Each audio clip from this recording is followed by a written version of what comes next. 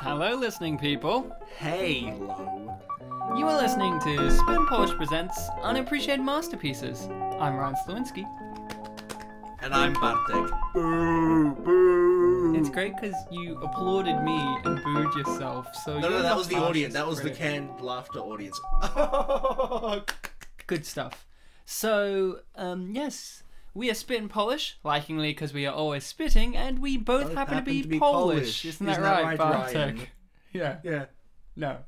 Aha, I got No. you there. No, well, I yeah was the answer. You said no for some reason. So, you are listening to Unappreciated Masterpieces, and what we do on Unappreciated Masterpieces, Pay in case attention. you are This is good. unaware, Yeah. is we do feature-length audio commentaries for movies that seemingly don't deserve a commentary, but that's where we disagree. We find movies that aren't completely forgotten, but aren't completely remembered. They're not in most people's top 10 lists of best movies ever made, but they're not in their bottom worst lists either. And that's what we think. We think we need to find these movies and discuss them, talk about them, find the intricate work that have been put into these, because with each and every movie, there has been lots of time and effort and work put into them. Whether it's the writing, directing, acting, costume, lighting, these things need to be appreciated, and we think that these movies haven't got the love and appreciation they deserve,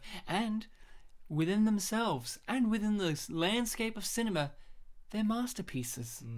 They seemingly don't deserve audio commentaries, but things are not as they seem. Yeah, Yeah. that's exactly right. Yeah. So Bartek, That's me. what is the unappreciated masterpiece we are going to be covering for this episode? Ślubne wojny. Alrighty, look, I don't know. I think you're speaking Polish. We've done this show for nearly like 60 episodes or something at this point, and you're always saying titles in Polish, and I have to keep telling you, I don't speak Polish. I mean, I am Polish, but I don't speak it, so I don't know what you're saying to me, mate. Oh no, I did it again. Thanks, canned laughter. Ślubne wojny. I know what wojna means, and now I know what ślubne means, which means I know what that means, and it means bride wars. Bride Wars from 2009, the Kate Hudson and Anne Hathaway classic. Yeah. That, oh my god. I can't believe it either. I can't believe that we're doing this without a guest this week. Yeah. We decided on a guest. I said to Bartek, Bartek, we're going to do this seemingly, I don't want to Things are as they stereotype seem, things. Chick flick. We should have a chick guest on, and this is not a lie, folks. This is actually what happened. You're gonna tell the story? I booked to have my former housemate Jess Truen, who has been on the show before for Vampire Academy, and this is not a joke. This is not a joke. She messages me before we start, like just before we start recording, like an hour or two before, saying she's in a hair appointment that's running overtime, and she started this appointment at 9 o'clock, and it probably wouldn't be finished till 3 o'clock or 4 o'clock. Can you guys do the show without me? And I said, we sure can. Good luck with your hair. I mean, I'm not an expert on hair, but this movie has hair in it, and yeah? it's chick related. So I buy what Jess had to say, that her hair needs to take at least 18 hours to prepare. The only way that we could, I mean, she wouldn't lie to us, of course. yeah, the only way we could, be more happy for her if she ended up being a bridesmaid. I would be happy if she came on this podcast right now so we can see her hair. Obviously, we would describe it to you, Jess's hair is now slightly straighter. Ooh, I don't know, but that's why we don't have a guest, and that's We have the an honest audience, truth. though. Yeah, woo! That's the honest truth. This is the truth. We're watching a movie called Bride Wars, and our female guest had to drop out for very female reasons, which is she needed to attend that hair appointment, and it went longer than expected. This is the real life Sex in the City. Yeah. This is spit and polish in the city. Yeah, and you're gonna listen to two blokes talk about Two gals. And Two their gals friends. and a Chris Pratt. So get your copy of Bride Wars ready, because I imagine everyone has a copy of Bride Wars from 2009. The Ultimate Edition, probably. Not the 2015 Chinese remake, which exists, and I'm tempted to do that as well. Yeah, I'm To see tempted the at least watch differences. it, yeah. To see the Is differences. it like... Because I didn't look up too much about it. Is it confirmed that it's based on the same... It is. Okay. It's like, when you look it up, it says... Remake of 2009 Bride Wars with 'Cause Anne Hathaway. I saw the poster and and it Kate looked Hudson. similar. So, what you guys have to do is you get your copy ready, and then we do a countdown. And when we say play, that's when you press play. So get it ready. Get past. If you have it on DVD, get past that menu. And remember what Ryan said when we say it. So if he just says it normally, if I just say it like alone, it doesn't count. We have Yeah. to say it together. Yeah, we're saying it together. Yeah. So get your copy ready, because we're going to start this magnificent film in 3, 2, 1, play. There we go. We did it. So we are currently 2 seconds in, 3 seconds, 4 seconds into the 20th Century Fox logo. My favorite logo. 10 seconds. There you go, 11. So this is one of my favorite... look, I think this opening shot here of 20th Century, a News Corporation company registered, is one of the most unappreciated Of the openings. common Yeah. openings? Yeah. Next to the one that follows up right now, which is, of course, Regency. Now, have you heard of David Fincher, the film director? I've heard of him. He directed Fight Club and Gone Girl. Well, he has very interesting commentary tracks where he does the film Panic Room, which is his own, and it has the Regency logo, and he just, for no reason, goes into like a 5-minute spiel about how much he hates the Regency logo. Like, he goes, it looks like it's from the 1980s. They really need to update it. This is terrible. And then when he does Gone Girl, Mm-hmm. and it's like, I don't know which one. Let's say the Paramount logo. And he goes, look at that. Look at that beautiful logo and intro. Much better than the terrible stuff at Regency. Like you said, it's like 10 years between these commentaries, so he still has a bitter hatred. And maybe that's why this film's unappreciated.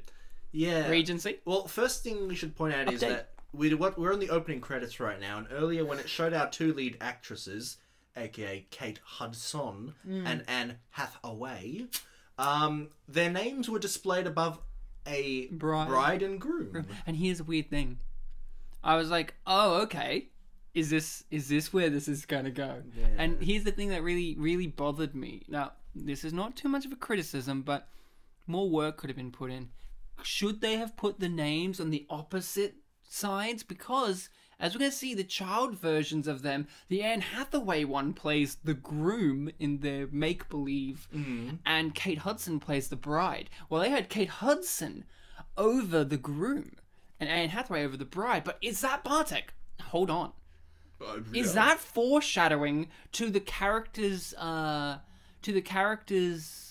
development throughout the movie? Because this whole movie is about one woman who's really driven, really determined, business, does not bend to anyone's will, and another woman who's spineless, who's too caring, and she's always subservient. And at the end of the movie, they kind of swap roles, you could say, where the spineless one does not want to bend, and the one that does not want to bend, loses that kind of that rigid adherency. And I think this, with just that intro, is a foreshadowing of great detail. That is filmmaking 101. And this is a good film because it's a movie called Bride Wars, and I wrote in big letters in my notes, created by a man. It was like, story by Greg DePaul. And I'm like, fuck yeah.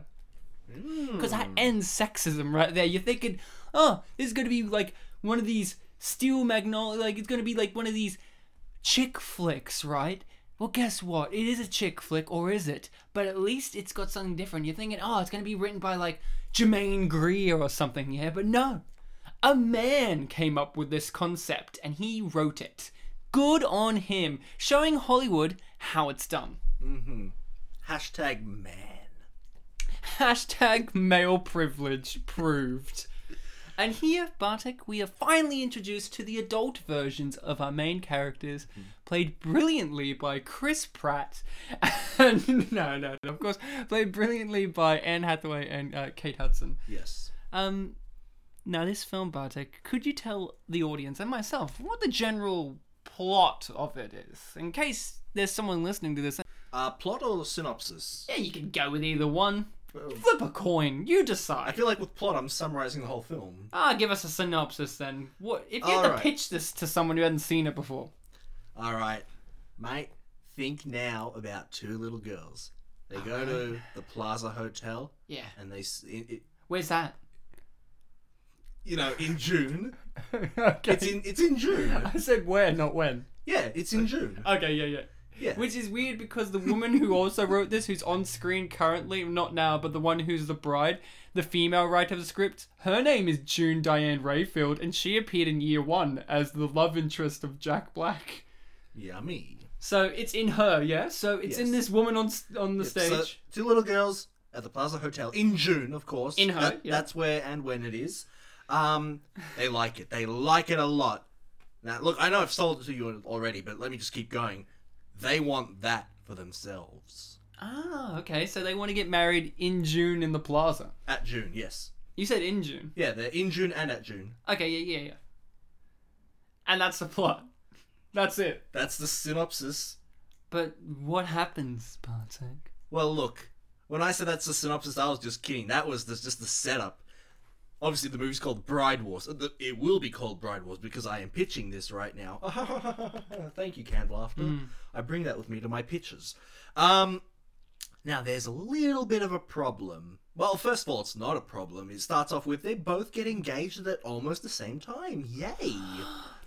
And then when they go to book the wedding, there are 2 separate days in June. Well, obviously they book on the 2 separate days. Yes, they do. That's the end of that. Yeah. Unfortunately, fucking Angela screwed up the Who's Angela? Angela? Oh, when you see the movie, you will know who Angela is. Oh my god, I can't wait for Angela. She sounds like she's going to be an integral part of this movie. She is the reason. Reason. What I hear from you is Angela's not only the reason, but a main character for sure. Oh, absolutely. Maybe we'll write some changes in later, but I'm pretty sure we'll keep her exactly the way we want her to. Yeah, you nailed me there. Yeah. I'm invested now for Angela's story. Yes, but now the mistake. They both get booked on the same day at pretty much the same time. Oh, well, they can't... A double wedding, you're probably thinking. Oh, yeah, double wedding or what? They can't have it like one does 1 year in June and the other does this year in June? Oh, well, you see, the next June availability date is 3 years after. But they managed to get the... Wait, so how long is June away from their engagements? You mean the engagements to June? Yeah. Just a few weeks, maybe. 3 months? It's 3 months. Yeah, it's a few weeks. But they managed to get the plaza in 3 months, huh? Yeah. But they can't get it for next year. No, because it's booked up. But it wasn't booked up for 3 months from now. But, well, you see, they need June. Oh, you got me there. The Plaza Hotel does not exist until June. So this is what the movie's about, huh? That's awesome. Yeah. I can't wait to watch it. Now we're talking, okay? I just want to acknowledge someone on screen right now. I'm going to say it straight off the bat. This character here. Yes. Is my favorite. Yeah. And I think for me, her name's Deb, yeah? I think so. She's my favorite because of the actress as well. Yeah. She's played by the woman who plays Sally in Third Rock from the Sun, or in her film career, you may know her from Austin Powers 2 as Ivana Humpalot. Yeah. And I think she really brings the comedy chops to this film here, because the one thing I'm going to say is I read a lot of reviews, and I've got some reviews for the show later on, and a lot of them said this isn't as funny as the trailer pitched it. Now, I didn't watch the trailer, but that is something true. This is not as much of a laugh-out-loud comedy as one would think it might be from the description of the movie that we just gave and from the title alone. But it is a smart movie. Like, they've just set up the foreshadowing for Yellow Isn't Your Color And when Anne Hathaway tries to be her own person, she tries to wear yellow and it just doesn't look good on it. Yeah. And earlier they set up this great little thing about iPods, which when it comes around again, we'll talk about it. It's really, really ingenious. And I think that's the thing I like about this movie. It is it is on a level a chick flick, but it's an intelligent, subdued comedy. Like when it does the comedy moments, it does them loudly and proudly, but it's the banter between our two leads that really sells it. But I really like Sally from Third Rock from the Sun. I think she gets, as an actress, something out of that character that wasn't there on the script. I think she brings to life a certain thing. Like, what I've always loved about her as an actress is she has a real, like, gurning clown face. Like, she's not afraid to pull really absurd, silly faces and do wacky gestures as an actress. She's kind of like the Kramer of this film. Yeah. And she's not afraid as well to, as an actress, and what I've seen of her stuff, and including this, to play off of the lack of femininity that she has, because she's a very tall, masculine-esque looking woman, and she often plays off of that, especially in Third Rock from the Sun. I don't know if you've watched that show. I have not. Where the whole premise is they're aliens pretending to be humans, and they name themselves Dick, Harry, Sally, Tommy. Like, they've read the book, and they're like, we'll name themselves that. And she's like their military expert, and she's really mean and manly, but she's a woman. Yeah. So yeah, she's great in this movie. I don't know, who was your favorite character? Did you have someone that really shone for you? This one was a very tricky one. When I was watching the film, I was kind of anticipating your question of, do I have a favorite character? I was actually thinking more along the lines of if you were going to ask me if I identify with any character, but I couldn't think of any. And even with favourite character, I struggled. But then I started thinking, maybe this is the type of movie where if you don't feel that you can identify with the character, or that you have one in particular that you really like, maybe that's to its benefit. Yeah. Maybe sometimes it's nice to walk into a film and just be an observer. And I feel this particular movie is very appropriate because the title, the first word in the title, that 5-letter one that begins with B, but it's not Bartek. Bride.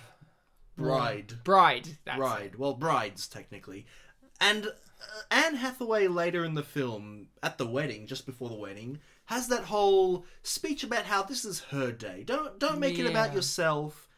It's her day. Just let it be her day. And I feel like throughout the film, when I was struggling to find, a character that I identify with, that I like, I feel like I was following that kind of unspoken rule. Yeah. So maybe I'm okay with that. Yeah, because that's the thing with this movie. It's like Civil War.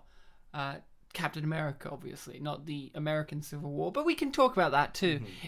Fight for slavery. It's a fight movie. It's a war movie.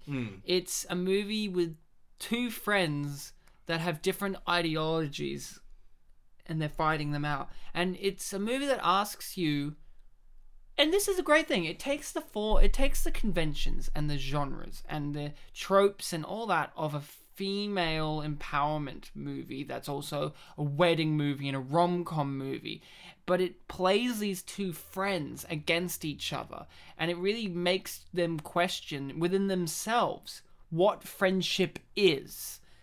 And I think that's a brilliant thing that it does there. Like, it subverts it still plays the conventions, but with that in mind, it subverts them as well. Like, the men in this movie are like the standard women characters in most movies. They're somewhat objectified. Yeah, and they're secondary. Yeah. And, they are played for tropes. Like, Chris Pratt here, I was very confused by Chris Pratt in this movie. He played two people in this movie. One, Chris Pratt, which he's playing right now, is lovable, he's really nice. You can't help but love the guy. I love Chris Pratt. Like, he's just a guy that you're just drawn to, but then halfway through the movie, after a great montage of still images, after the dance rehearsal? Yeah, I think the narration, played brilliantly by Candice Bergman, it gives you a narration form that relationships can strain under the pressure of the final week leading up to a marriage. And then Chris Pratt plays a second kind of character, which is the really stern, I'm not up for this man character. And that kind of happens a lot in normal, like in more conventional movies with the female characters, where they have that what you would consider an unnecessary flip of a character, so that way you can go, oh good, get rid of that woman, we don't like her. I think that's what this film is playing with here. It's saying, hey, you're used to that being the woman, how about it's the man in this movie? I think this is a really, really ingenious film. Yeah, his character definitely goes through a lot of changes, because if we were to take the three most prominent male characters, it would be him, the other groom, and Kate Hudson's brother. Really? Those are the three male characters? The most prominent. Really? I thought about Kevin was way more prominent than Which one's Kevin? the secretary that of becomes course. her man of honor. I feel like he plays more of a valiant role than any of the male characters that we've just listed, in all honesty. Like, he makes the plot move forward. For some reason, my mind skipped on him. Okay, 4, but specifically about those 3 right there that I mentioned. Because I was kind of talking about, like, the romantic. Yeah. For some reason, I equated most prominent to the romantic characters.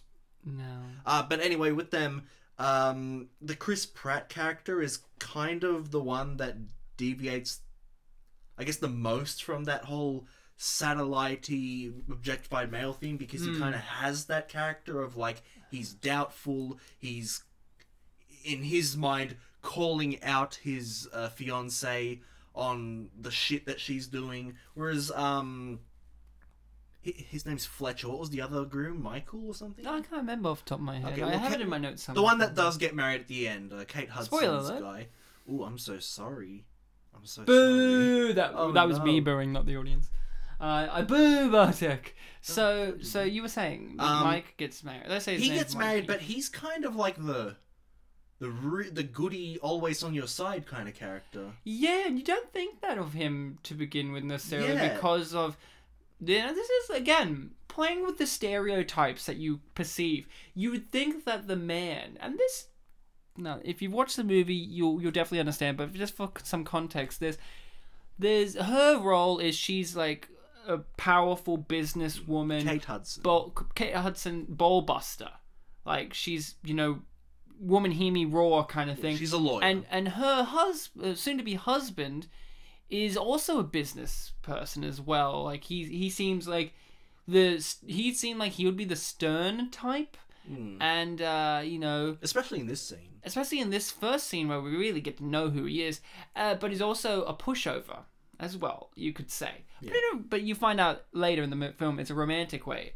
And Chris Pratt, on the other hand, is really cool, relaxed. He's Chris Pratt, but an accountant. And you're thinking, okay, so maybe the two ultra conservative, pushy couple will strain under the pressure, while the two more conventional, romantic couple will blossom. But that's not where this film goes. This film actually gives you this idea of, we shouldn't judge a book by its cover. Just because these two characters right here are business people that are career-driven and power-driven doesn't mean they aren't capable of love and capable of adapting. And I think that's really brilliant of what it's trying to say there, because Chris Pratt, later in the movie, says a line that is very telling of his character, which is, he goes about the man here, he goes, he'll have to learn how to control his wife. Which really seems like it comes out of left field at first, but then you think about Especially with Anne Hathaway's reaction. Yeah, and you think about it and you go, well, that isn't, like, it is a terrible thing to say, but it isn't a necessarily incorrect thing to say. But once you actually get to discover these two as a couple, it is incorrect to say, because their relationship doesn't focus on controlling one another. They actually work very well as a team, and you discover Chris Pratt and Anne Hathaway's relationship is more about controlling one another and having power dynamics. It's very interesting that the idea of the powerless woman is in the relationship where a power dynamic is more prevalent than the one who is a powerful woman and their relationship doesn't focus on a power dynamic. I think it's really great. Yes. Did you see it like that at all? I didn't, Ryan, and other people didn't either, because have you heard of the quote describing this movie as grotesquely commercial, hideously so? Oh, sorry, it's hideously commercial, grotesquely so? Did Roger Ebert say that? No, I actually didn't look up what Roger Ebert said. Good, he was probably dead by then. Have you actually heard this quote? No, I haven't. Do you know who said it? No. Have you heard of Anne Hathaway?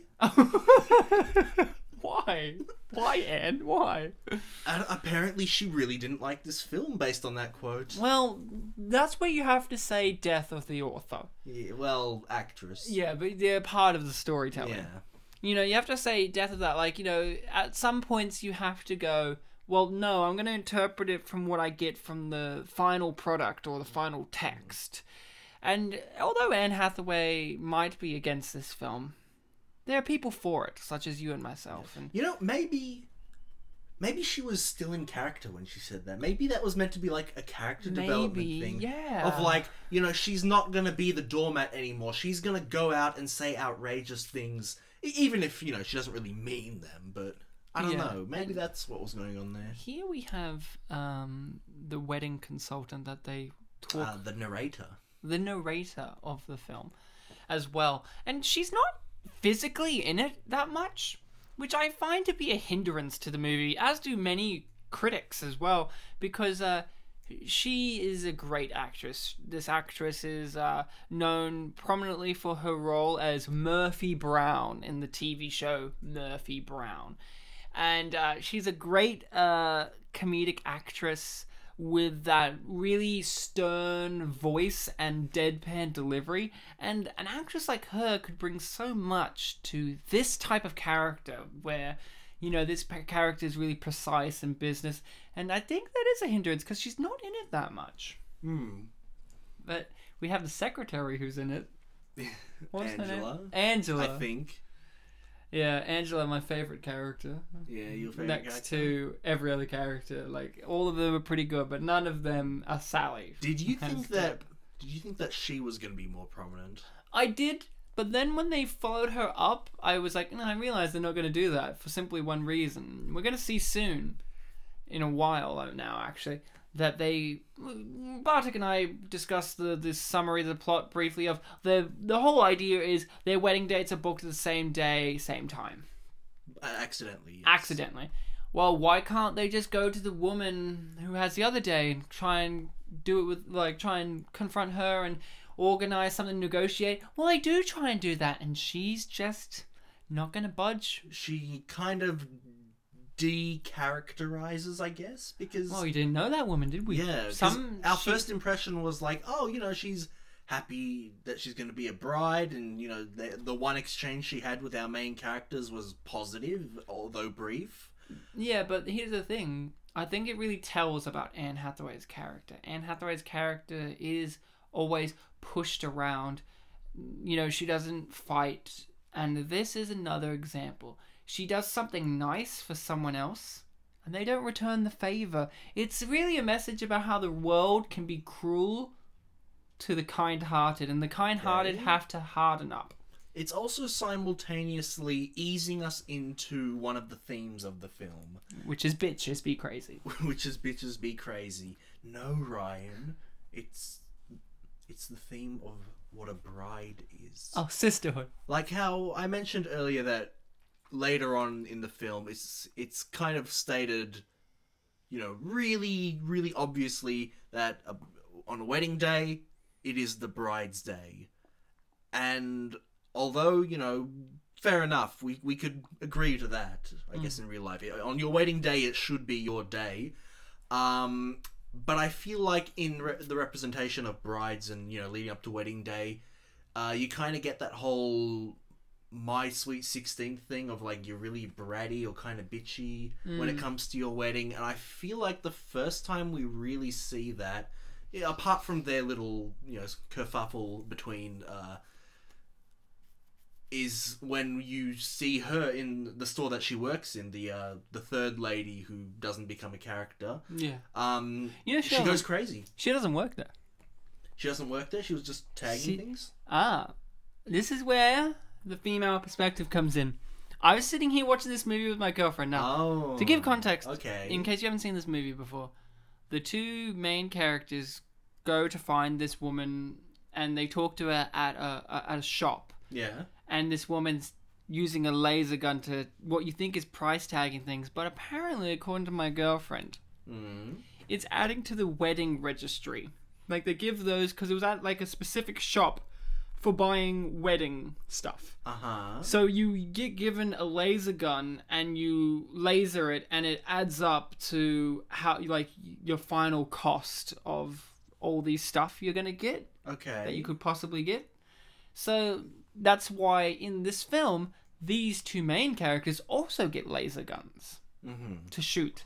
So apparently that's a thing. Okay. The woman doesn't work there. But I was also very confused that the two main characters get thrown out of the store, but the other one doesn't. I'm like, oh, is it because she works there? Apparently, no. Yeah, that kind of tipped me off. No, she does not work there. Okay. Yeah, I would have just assumed that would be done online or something, especially in 2009.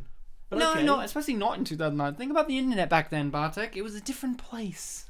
It was 2009. It was pretty, out there. Yeah, but think about grown people. Like, these are full-grown women, and the internet isn't as prevalent as it is now. Like, think, these are the age where they grab out their phones, and they're little block phones. They're not flat phones like we have. These 2009, really, in the grand scheme of things, was a very different time.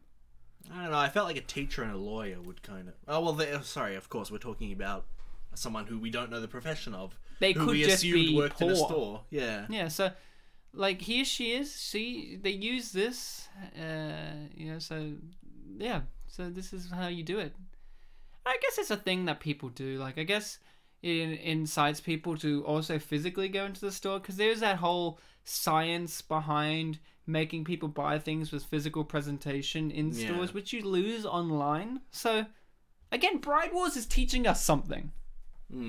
It's teaching us that getting someone to edit this movie in the style of someone who would edit a wedding video, it really... Did you ever feel that? Like, they had, like, lots of editing transitions, or the use of still images as montages instead of moving images. It's very reminiscent of that of a wedding. But with the... I think it's really great. With the still images that we saw earlier, that was narrated over, so I felt like that was kind of appropriate. Yeah, I feel like just muting it would be more appropriate rather than just still images. But if they're going for a thematic thing, then all more power to them. Yeah, I think that's what they're going for, like...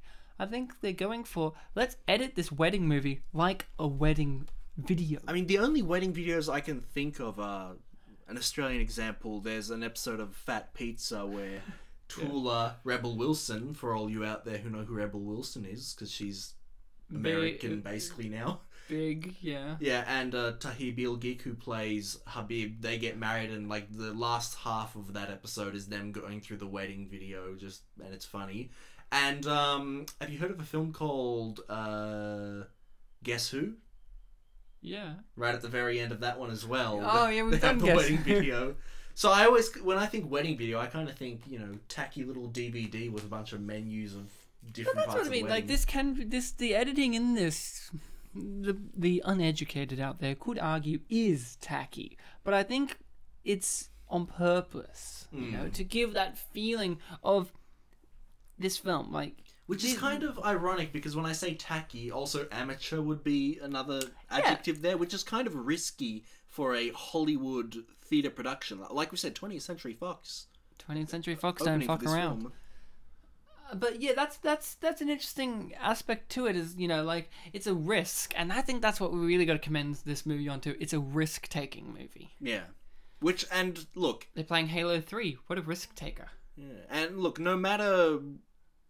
what you say about the film at the end, if it took risks, can you really make fun of it for that?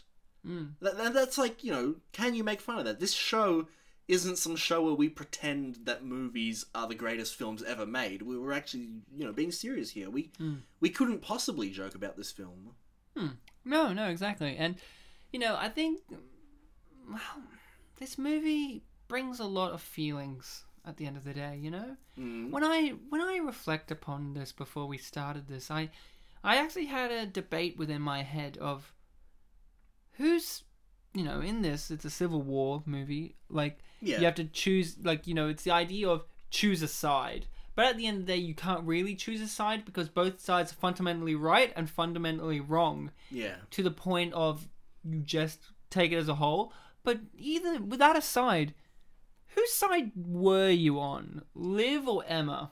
I feel like I was more on the Emma's side. Emma's, Anne Hathaway. yeah. I felt I was more on Emma's side for part of it. Yeah, I felt that too, but I realised I was on Liv's side for There is most of the movie because I think I was against Liv only for the first portion, like when they have their altercation in the restaurant or wherever they are with all their friends. Yeah, they Where transform a bit throughout the movie. Yeah, and I think Emma, like, I know she doesn't... Spoiler, she does not get married at the end of the film. Yeah. But with that aside, I know that's a big thing, but with that aside, I feel like Liv lost more in the battle than Emma did as a person. Like, she lost reputation. She got more stuff done to her that was more drastic, I think. Do you feel like the Hens Night was kind of like a big turning point? Yeah, well, yeah. No, to me, a big turning point was, that, because it showed something that was different in the movie. With these type of movies, it's a tit for tat.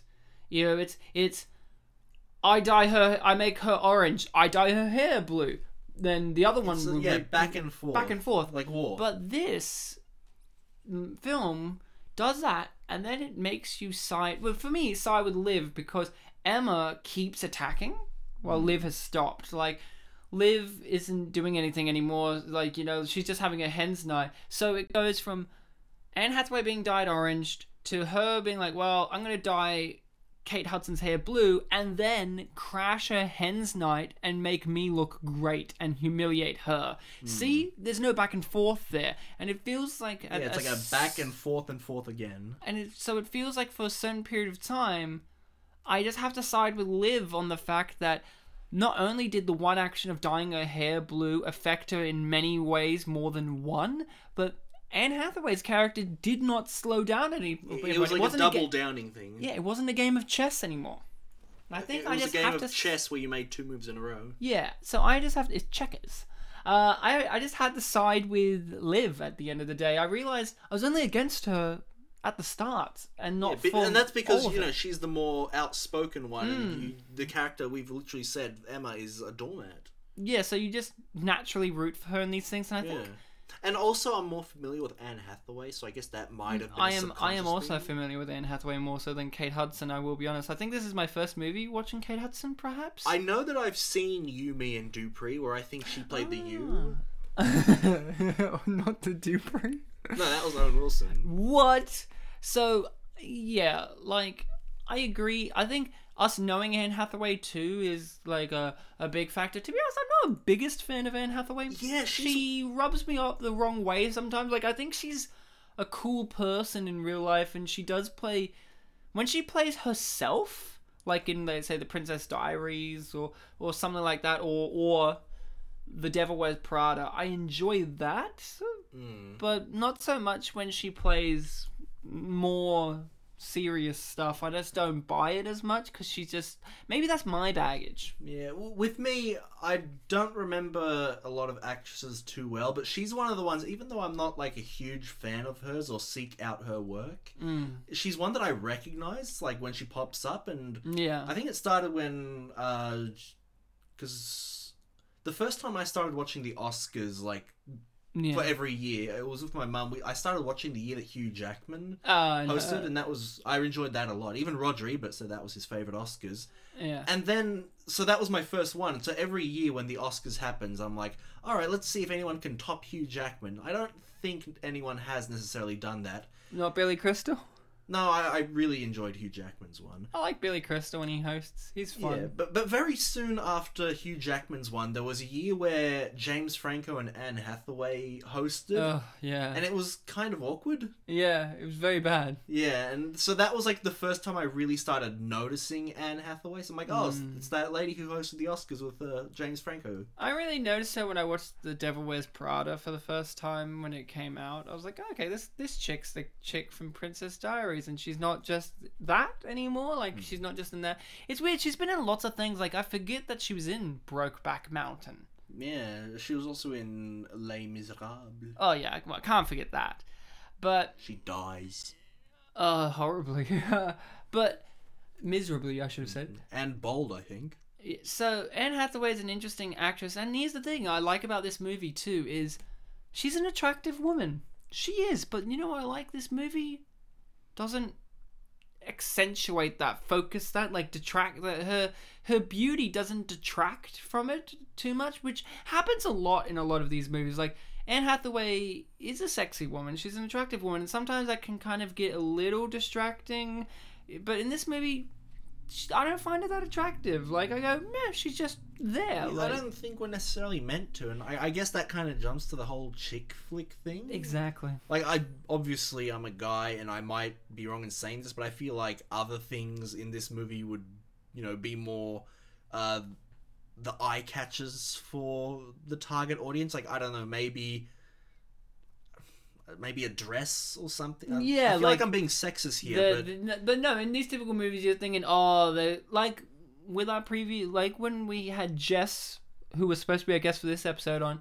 We did a movie called Vampire Academy. Mm-hmm. There was the legendary sexy dress, and we all were expecting, oh, this dress is going to be the dress. It's going to be sexy. It was really plain. It was like, that's weird. I was really prepared to come to this episode saying that a lot, but yeah, this is the thing. It really subverts those expectations in which both women, yeah, they're attractive, but in this movie, they're realism level of attractiveness. While in everything else that I've seen them in or photos of, it's that Hollywood attractive that doesn't, no normal person could obtain that. Like, this movie, they're plain enough, but beautiful enough. And, like, you know what I mean? It's just, I know we're talking about the blatant things of, oh, now we're just talking about the attractiveness of the two female leads, but I think it's really important to talk about in this movie because it is not going by the tropes in that regard. Yeah, especially for films that I guess would be more targeted at our demographic. Yeah. Yeah, like films that we would watch, I guess, might have elements of male gaze to them. Yeah. Not homosexuals, but like to look at. Yeah. Thanks for clarifying that. That and the word euthanasia. I always hear youth in Asia. Wow. Only you could. I mean, the first time I heard it, what was I meant to think? No one was explaining what it meant. I was in the middle of class, and I'm like, why are we talking about Asian kids? Thank you, Bartek. That's a real story about me, yeah. That was a real story about Bartek. And I didn't say a word, because I was like, I'll ask someone later. Anyway, but yeah, in this film, would you say that some of the male characters, and, there are 4 prominent ones, as, you helped me with there, do you reckon any of them, as obviously with their attitudes, maybe the brother of Liv here, but do you feel like they're meant to like pull in female viewers, especially with them being sweet or maybe attractive or anything like that? I don't think so. No, I don't think so because they're not in it enough. Yeah, I think, and they're not sexualized enough either. Like Chris Pratt now is one of the sex icons of Hollywood right now.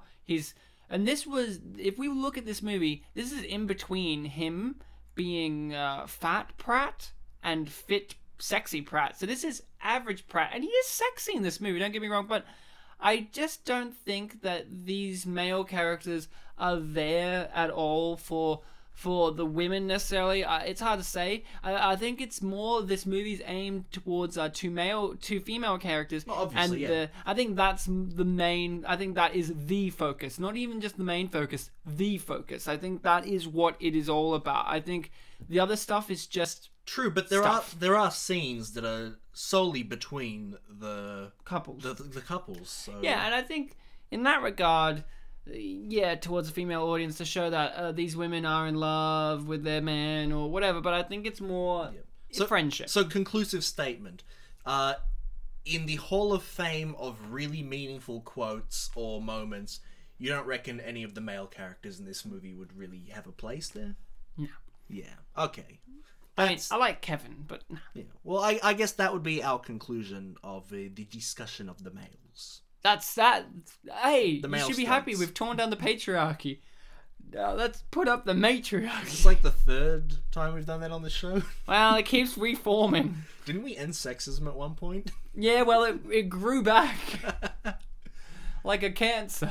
Yeah. Now, see, this is what I like about Sally here. I keep calling her Sally from Third Rock. Deb is, I think that she offers a third type of female character that this movie could have deposited us towards. Like, you know what I mean? Like, she is different to Anne Hathaway, and she's different to Kate Hudson. Like, she's a different breed of woman in comparison to those two, where in movies like this you could just be stuck. Like, we did a movie called The Wedding Date, Which is our first chick flick of the show. yeah, that we've done? I would say next to Kangaroo Jack. Kangaroo Jack. I would say that movie, our main character in that kind of resembled more the Kate Hudson type of woman, the career. Amy Adams, you mean, in that film?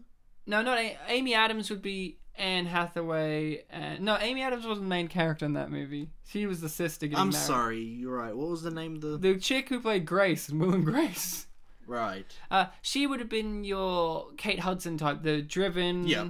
blah, blah, blah, and then they learn to soften up. And I think in a lot of these chick-type flicks, there are these two or three modes of female characters, which is the Anne Hathaway type, the Kate Hudson type, and maybe one that's, I don't necessarily know, but I have to just say there probably is a third type. But I think the Deb character, even though she's a minor, more boisterous, you mean? yeah, even though she's a minor and more comedic relief character, I think she's a different type of comedic relief than what we would get, say, from a Melissa McCarthy type or something like that. Yeah, I was where gonna bring her this up. woman feels real, and to be honest, I really want to see her movie, Deb's movie, like this movie where she is kind of the center of everything. yeah, but she also because but she doesn't care. she's kind she's kind of in.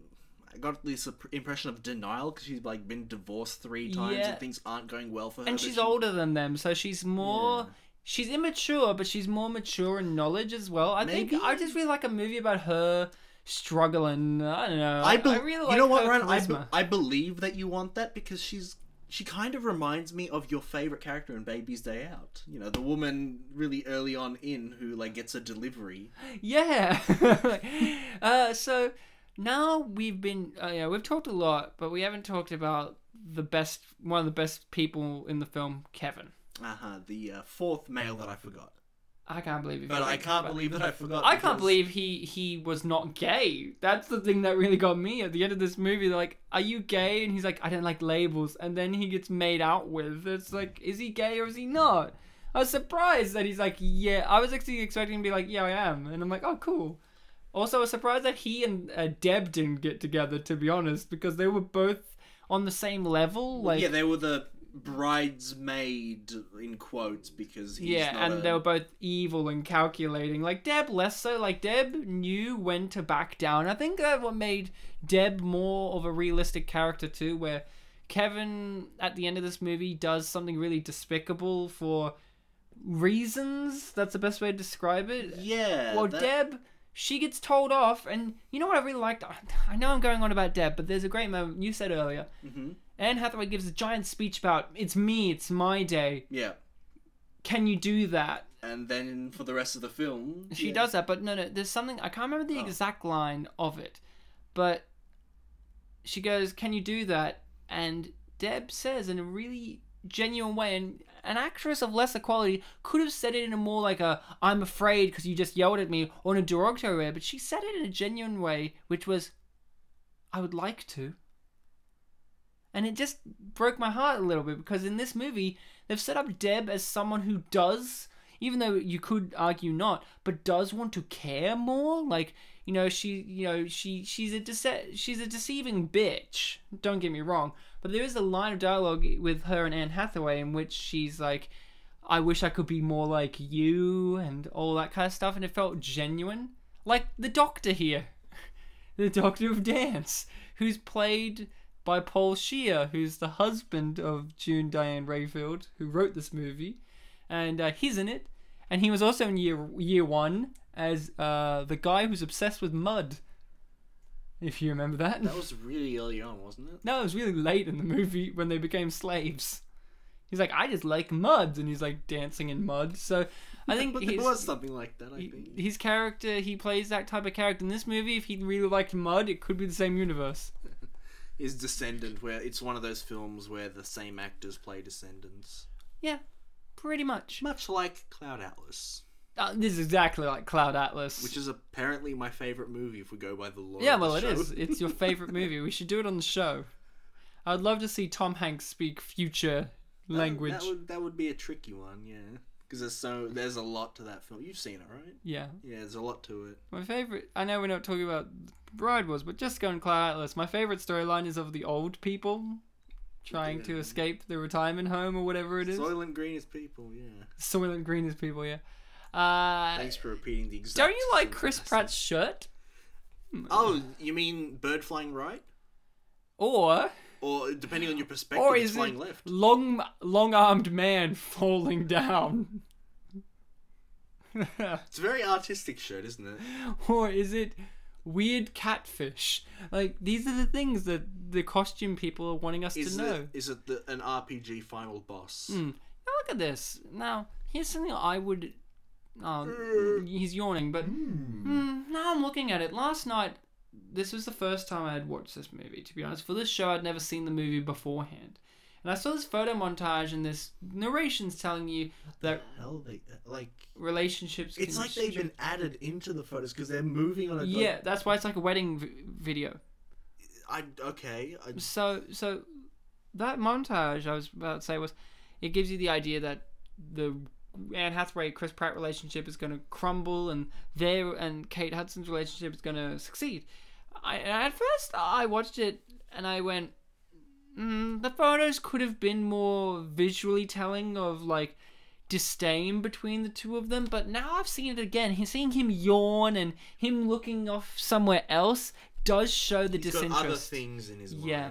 So this film makes you want to watch it again to see that nuance. Which, just quickly again on his disinterest there, it's later mentioned that it's not so much that he's that much of a real dick, but he's kind of stuck in the past and doesn't really realize it until it's like said straight out to him. Yeah. But when I was looking up stuff about the film, a lot of people were describing it as being him calling her out on her shit rightfully because he's the only sane man, and then getting dumped for it. You know what this movie reminds me of? Yeah? Well, I don't, but tell me. The Bee Movie. Yeah? You've told me about this. In the Bee Movie, I know what you're the most saying. rational person is the human woman's boyfriend, played by Patrick Warburton, who's like just speaking real, and he gets dumped for a bee. Chris Pratt is Patrick Warburton in this movie, because I also agreed. I felt like Chris Pratt was speaking sense, and she was just like, oh, he's not taking my bullshit anymore. But yeah, but he doesn't understand that this is the bride's day. He doesn't understand, but at the same time, it's also his day as well. Like, I think that's the thing I disagreed with this movie on. Like, I get it. It is the bride's day, but I think it's both people's day. Like, it is both of them. Obviously, the eye is drawn to the woman in this occasion, or the bride. But I think it is important to realize that it is important for both of them, and I think that's what this couple is all about. Like, yeah, it's all about her, but she knows that he needs to be involved, or he needs to be like... That's the thing I like about it's more than just their showing relationship. up. Yeah, I like their relationship because she's not always bitching about Anne Hathaway to him. Like, they're actually having realistic conversations. Yeah, like he knows that it's about her and it doesn't need to be brought up, I guess. Yeah, exactly. So, Bartek... Me? If you got married Say you're I a do. bride. Say you're a bride. Okay. If we were both women, Okay. we were bestest friends, and we always dreamed about weddings Uh-huh. at the plaza in June, Uh-huh. and we both got booked at the same day at the same time, Uh-huh. would you shift it for me? If I could, yeah. If the option was there, yeah. It's 3 years away. Would you shift it? I mean, I'd have to consider hold on, do I have a husband or another woman? Like, am I gay or what? No, you're a woman. Yeah, but am I marrying another woman? No, you're marrying a man. Okay, well, I have to consider also that my man wants to get married, so, Yeah, but he's a man, so Yeah. he doesn't. He's relaxed. Okay, he's kind of like just a satellite around me. So like- you would shift, huh? If You would I- let if I- me have it first. If I could, yeah, but then End I film. guess... But I guess then I'd ask, would you be willing to shift it for me? Nah, fuck you. That's kind of like, are we friends? Da da da da da! Fight. I mean, we could have a double wedding. Nah, I'm not some 41-year-old woman. Well, in that case, my husband-to-be and I will go to space. We were aliens all along, by the way. I knew it because you're from Poland, Yes, we don't which is a space country. we don't even have June. We just Look at that. She changed it to blood orange. It's fucking red. That's a reference to a show. In case you didn't know. Have you heard about the blood orange thing? It's like, I can't remember, some like fashion designer show, and this woman's like, no, I'm gonna make this dress blood orange. It's like this really effeminate gay guy's like, blood orange. It's fucking red. I mean, I've drunken Blood blood orange. orange drinks, but so I would have thought it would be a reference to that. I like how orange she gets throughout the movie. Like it gets more and more. Yeah, she doesn't go the full Trump, but she goes orange. Almost. Actually, she goes kind of beyond, doesn't she? No, because at least her eyes are done. Yeah, she doesn't have that blonde hair to kind of make it a bit. Are you suggesting that Donald Trump could have played Anne Hathaway's character with as much subtlety and ease? Yeah, he would have been like, can you imagine his portrayal of this movie where she's like, you don't have a spine. He's like, that's not true. Wrong. You know what? Your wedding is gonna be huge, just like your ass at prom. and then at the end of the movie when he doesn't get married, where it's like, you're still in love with someone from 10 years ago. I've built a wall since then. You're gonna pay for that. And it's like, walks on. I've been a wall since then, and the other party is gonna pay for it. No. Yeah, the guy's like, he's talking to his future wife or husband or whatever, and he's like, you're still in love with me from 10 years ago. And in this movie they say goodbye to each other and not proper. He'll be like, Goodbye, Fletcher. no, he'll go, hold on, grabs his phone and tweets it, and then goes, see ya. and then he's like, fake love. Like, I would watch That was not real love. That was fake love. and it would be called Pride Wars. I would watch the fuck out of that. And then in the epilogue scene, he's pregnant. And no, shh. Oh, sorry, the other spoiler. Shh. In this one, when he sees like the tape on his one, it'll be the tape of him saying the grab you by the pussy line, and he'll be like, oh, and he like runs holding on to his hair, and he grabs one of those chairs that you get from the WWE and just wails on Kate Hudson, because it's still Kate Hudson in this movie. Everything's the same, but like Chris Pratt's in love with Donald Trump. Well, I mean, the one difference would be that, like, on Wikipedia, this would have the tag at the bottom of LGBT characters in film, and it would be progressive. You're assuming Trump's not playing a woman. Oh, I see. He's in a dress. He's wearing every single outfit that she wears in this movie. But it's him. He does this dance sequence as well. But he puts on real handcuffs on her. He's like, you're under arrest. We're gonna look at your emails. Naughty. Yeah, No he hacks into her emails and sends them to all of her work colleagues, and she gets fired. Yeah, I'd watch that movie. Now, and look, the police are already involved. Yeah. So, Did you think that we were going to see DJ? I thought do you think that was a real police officer? It's a real policeman. Did you know? Did you think we were going to see DJ? What was his name? Feel Good Humble? No, DJ Humble, the DJ that they both wanted. Because for some reason, I was under the impression that like they were just talking about a CD. So no, I don't know why. Like it was your CD way to get Humble. the real guy, but I don't know. Now, I was really surprised at Hannah Hathaway's tactic here to win. I thought she was actually going to do something like schemy, but instead she just got drunk and outdanced her. Yeah, and she's very different from the doormat character that we assumed that she was. I mean, well, she is. She's orange now. Yeah, she's gone the full. She's used her trump card. Oh, show me your birth certificate. Where is it? Where is it? Was it him that wanted to see that? Yeah, and then he denied that he ever wanted to see it in the first place. Oh, okay. That was a long time ago. Yeah. So, one of my favorites, now we're going on about Trump. How terrible. One of my favorites of his, someone posted was like, he was saying something about like, watching the Oscars, the worst, and watching the Oscars while there's the worst president ever, and this is like, oh, this tweet has not aged very well. So, oh boy. Bartek, who did you think won the dance?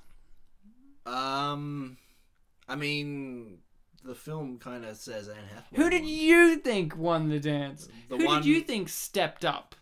Maybe the one who didn't walk away sadly defeated. Ah, so the policeman won, huh? Yeah. He's jolly chipper for... Well, actually, he's kind of serious there, actually. Well, now he's dancing. Now he's happy. Because when she ducked down, she was like, arms crossed, serious in the dark, and it was like, whoa, that's kind of menacing, and his sunglasses were on, but now he's, back normal. Now, here's something I gotta ask you. Is this a conspiracy? The Friends. Yeah? Not Friends, TV show Friends. Oh, yeah, we haven't... Oh, wait, the TV show Friends? No, not that one. Because we haven't talked about the Friends in this film. What do you think about the complex situation they're put in? If it was you, what would you do? If you're put into their situation where you have to choose on a level. I think personally, I think I would do what they did, where you would go to one's thing and the other's reception. Yeah, make it not so much an emotional thing, but like actually cookie cutter, clear cut, make a decision not so much based on emotions, but about, diplomacy. Like, they're not picking their favorite one, they're, evening it up. Like, we're going to, in a way, attend both. Yeah, and I think that's noble. Yeah. I actually really like that, because that's an aspect that you could, in a comedy like this, play with, and they don't. They say, no, let's have their friends be nice. Because it could be such a bitch fest. Thanks, budget. It could be such a bitch fest to have the friends be played into it like chess pieces. It's great that they're not. They're just there. Or waypoints. Like, they go to the one who's, like, meant to be the better one. And it's, like, really on the nose. Yeah. But if you were their friends and you had to choose which one? Maybe if I was at the Hens night and I saw what went down, maybe I'd feel sorry for Liv and go to hers and be like, yeah, you're kind of the bigger woman. Kind of like what you said, how you kind of changed sides. But if I didn't go to the Hens night and didn't really know what happened there, maybe Emma's. Yeah. Just because, I feel sorry for the doormatty ones. Like, finally, this is your day. Now, Bartek, if I went to a business meeting with blue hair... Yeah, you know what? When I watched this film 2 nights ago, I was wondering, hold on, she was wearing a shirt before, where did it go? But now I realize... I said the exact same thing too. Yeah. I watched it and my girlfriend's like, she's wearing it on her head. And I'm like, oh. I thought she went to her office and grabbed some sort of towel or something. I thought, that makes sense. I thought I wasn't paying attention. Like, did she run all the way to work in that? Yeah. I was like, what happened? And to be honest, I'm a guy.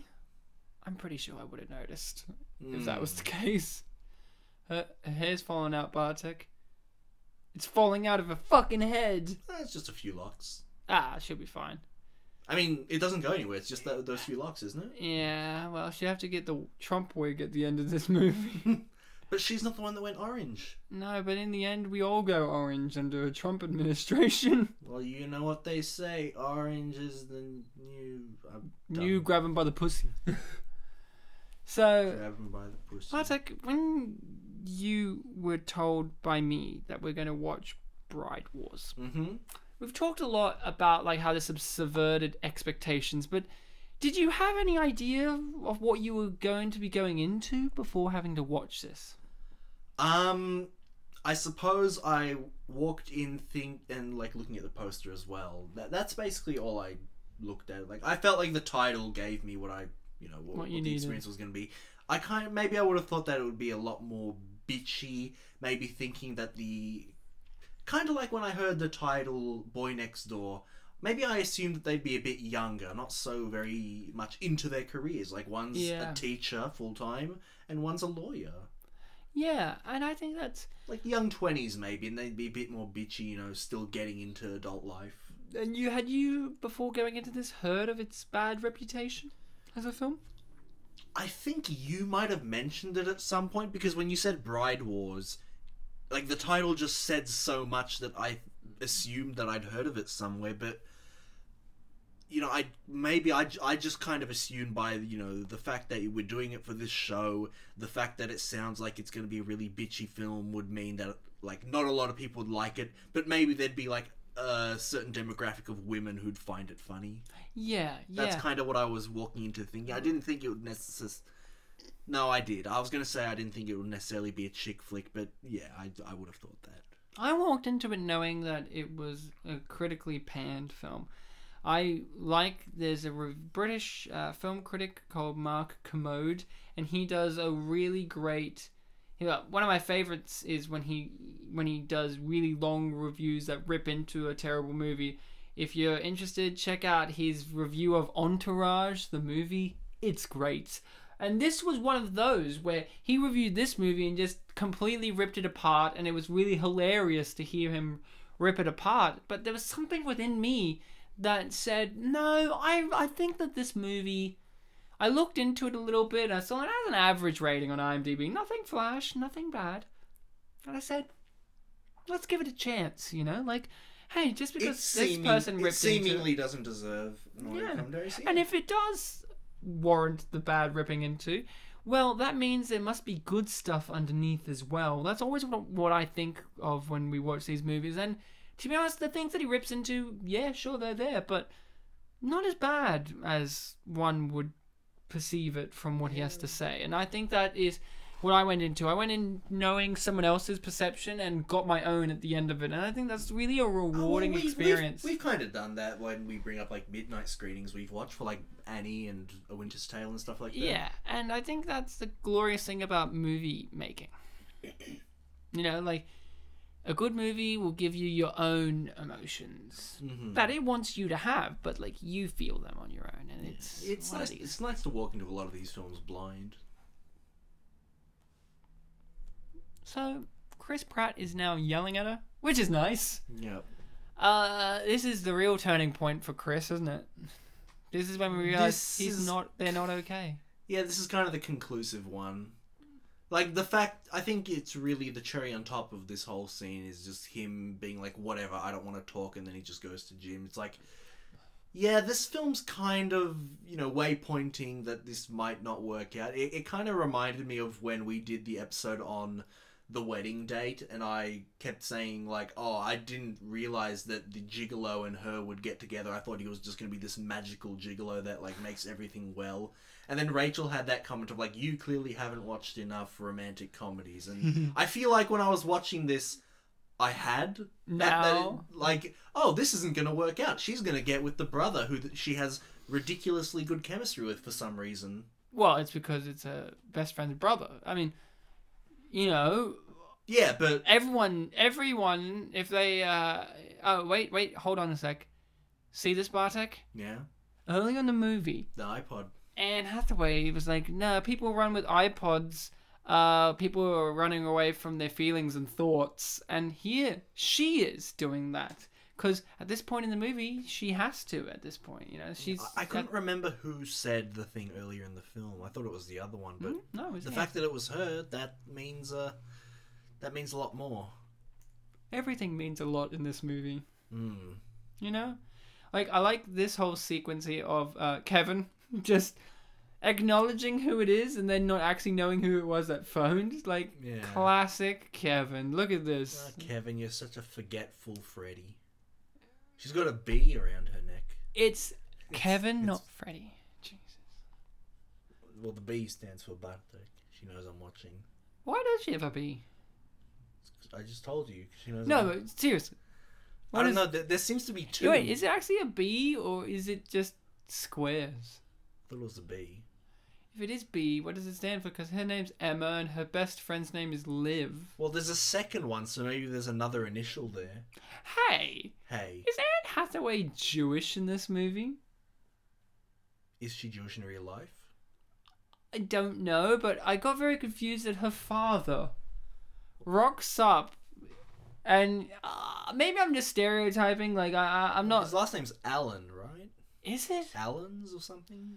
I don't remember their last names, but he rocks up to Kate Hudson and he's like, I can't remember the exact language he used, but I know maybe I'm just wrong. Look, I don't know much about the Jewish faith, but I know it wasn't necessarily a Christian thing he was doing as much, but he was just saying it is like going on about like going over there to talk to her, and wishing her luck as like part of the tradition of his faith, and I'm like, what is this? Did you say faith or generation? Generations, I can't remember, but there's something about it where I'm like, that feels like a very, in my brain, a very Jewish thing to do, and I'm like, are they Jewish? Because the dad, he could be Jewish. I thought he was just referring. I thought it was like implying that he was friends with Liv's parents, and like that was his way of saying, oh, they'd be proud of you this day too. I know that. That's how I interpreted it. But maybe everyone's Jewish deep down. True, but I am a genius, Ryan, because I did a quiz on this film. Oh, good. Was one of them, are they Jewish?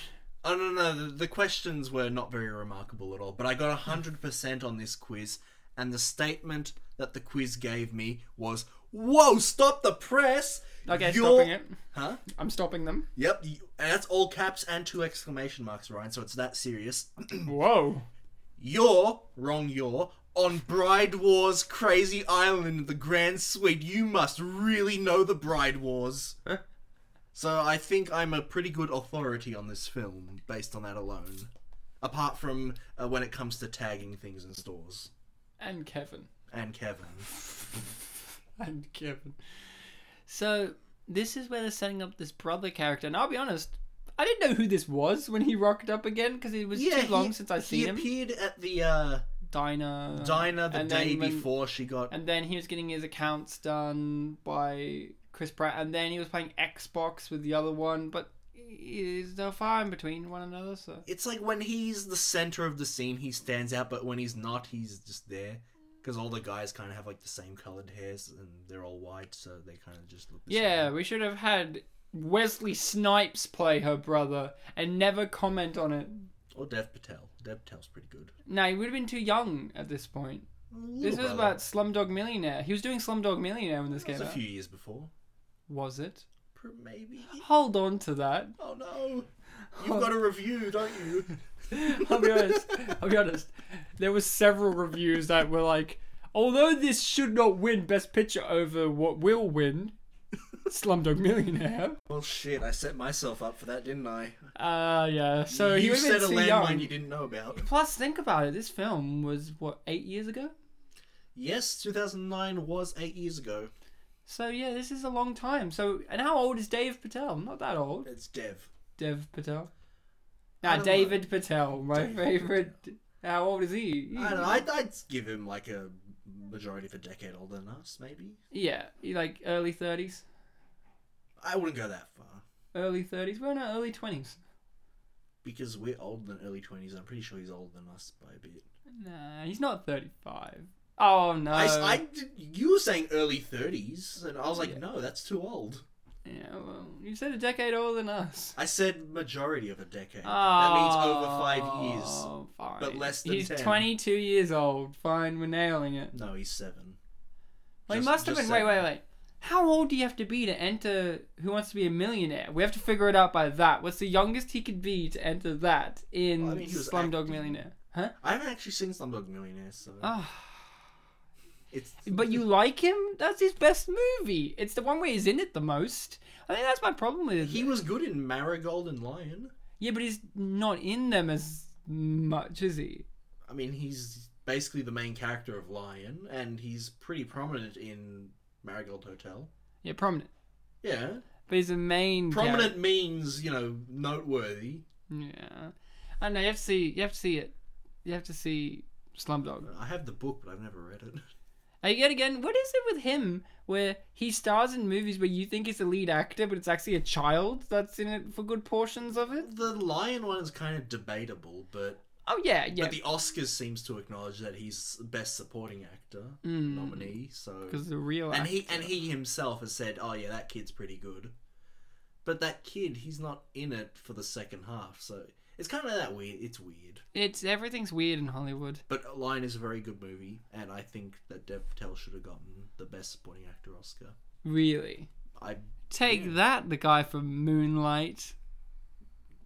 Which, the guy from Moonlight did sell me on the film, admittedly, but He's a very good actor. He's in the TV show Luke Cage, and he's very good in that. And he's been in a number of... he's one of those actors... You ever see this? Mr. Allen. Mr. Allen. Oh, no. He's one of those actors that just randomly appeared in everything all at once for me. Like, I saw him in Luke Cage. He was in Moonlight. And I swear he's in some other movie that came out last year as well. That was like a minor... Oh, no. He's in Hidden Figures as well, I think. So he's like in everything, like at once. So, yeah. That's Mr. Allen. It's short for Allenstein. Hey, Alan could be Jewish. You don't know. You don't know. Allenberg. Goldelin. Hey, Maya? I don't know. Fox? Fox, it's very, I just want to Animal. pass on that blessing from our generation. Not just from myself, but from your dead parents! Who... Oh, My... I got the impression from when he said my dear friends, I guess. Yeah, good luck, sweetheart. Also... I'm not going to give it from my wife, who is in this movie, by the way. She just doesn't like you. Well, his wife knows what it's like to be a bride. It's the bride's day. You know what happened, don't you? She was having her mum... Both their mums were best friends that dreamt of having a wedding in the plaza in June. Mm-hmm. And they got booked on the same date. And their story didn't end too well, where Anne Hathaway's mum... not only killed Kate Hudson's mum, but also her dad. Damn. I know. This is crazy. It's 'Cause like at no point it's do you like ever- everything's happened before. Yeah, you know Have we what? done this episode before, Ryan? We're in a loop. Are we in an infinity loop? We're in a loop. Wait, I just realized that I brought my one-time use only time machine today. Could it be that at the end of We're in a loop. Could it be that at the end of this episode we're accidentally going to go back in time and do this episode all over again? We're in a loop. Yes? No? I mean, that's not how loops work. That's just you repeating things. Maybe I'm looped on that sentence. But then you'd be saying it... Hello, listening people. Welcome to Spitballs Presents. That's not how we start episodes. Let's do it genuinely. We're in a loop. I set him up and he didn't go for it. No. I even remembered how I greeted. I said Halo today, so I would have said it. Because Halo was in this movie. I didn't know that. Well, you clearly didn't go on IMDb and look at the references list. No, I didn't. Did you know that Kate Hudson actually slapped Anne Hathaway during one of the scenes, and Anne Hathaway had to wear an ice pack? Yes, because that wasn't in the references. That was in the trivia. Well, is That's what I think of that. That was just a fact. You're a fact. Fact off. So, at this point, we're gearing up towards the magical weddings, and do you think the plaza is as beautiful as you were expecting it to be? No, but that's not really the point. The point is that they have, this childhood romanticism about how they saw a wedding at this hotel and they think that was wonderful and they want that for themselves, even if objectively it's not, anything that great. Yeah. Hey, It's an underdog story. This movie is an underdog story for the Plaza Hotel. Do you ever get a sad feeling that the couple that they saw get married could have had a terrible life? Like they might have idolized people who had a sad marriage, divorced. They built their fundamental ideas of wedding and life around a couple they don't even know. I don't know. Maybe things got severed with them. Like, you know, all of their limbs got cut off one by one, and they died really gorily. Gorily. Yeah, I think so. They got murdered in the murder hotel in the Plaza in June. And the murderous rapist that was raped, by the way, drank their blood. Oh. Wait, did the rapist get raped? No. The murderer was also a rapist. Of both of them. There you go. So, here Anne is realizing, oh, there's Kate. And Kate realizes, oh, there's Anne. This is like one of the most emotional scenes you could see in a movie because their faces are telling the story. This is visual storytelling in its finest. They believe that they are beyond everything. The war of the titular war. Yeah, and Anne Hathaway is realizing maybe this isn't what I want either. Well, I mean, I think she's more realizing, you know, that her friendship is not worth killing. Yeah. More so than that they're not made for each other. But she does definitely come up to that conclusion in a few minutes. Yeah, and then, this guy interrupts it. Interrupts her possible no to being happy. And maybe that's the good thing. Maybe we need guys like him in the world to interrupt us from saying no. No, Ryan, we do not need guys like him. No, we have to go and do your wedding. Come on. Alright. So, this movie leaves us on a high note, doesn't it, Bartek? Mm-hmm. It leaves us on an all-in brawl. Also, I really thought at the end they were going to get married to each other. I mean, and we kind of haven't really brought that up, the whole tension, but I mean, we've talked the about sexual lesbianic tension. You're right. Like, you know, the fact that their names in the credits were above a bride and groom, how a few minutes later, as children, they were dressed as a bride and groom. And even though I didn't watch it, I think apparently in the trailer there was some suggestive line that, like, oh, they're getting married with each other or something. I don't know. No. And then they are married with each other. I would have loved it if this movie ended in... See, if I guess Jess was here, who really campaigns for lesbianism in movies. You know, and that's why I felt this was really appropriate, because in the Vampire Academy movie, and I agreed with her there, and I think I would agree with her here, that, like... I'll be Jess. Oh, I reckon there should have been some lesbianism in this. A little bit of the finger up the vagina. Me too. The end. Good improv. That wasn't improv. That was actually Jess. Oh, no. But your hair isn't done for like 15 minutes. Yeah, that's why it looks shit.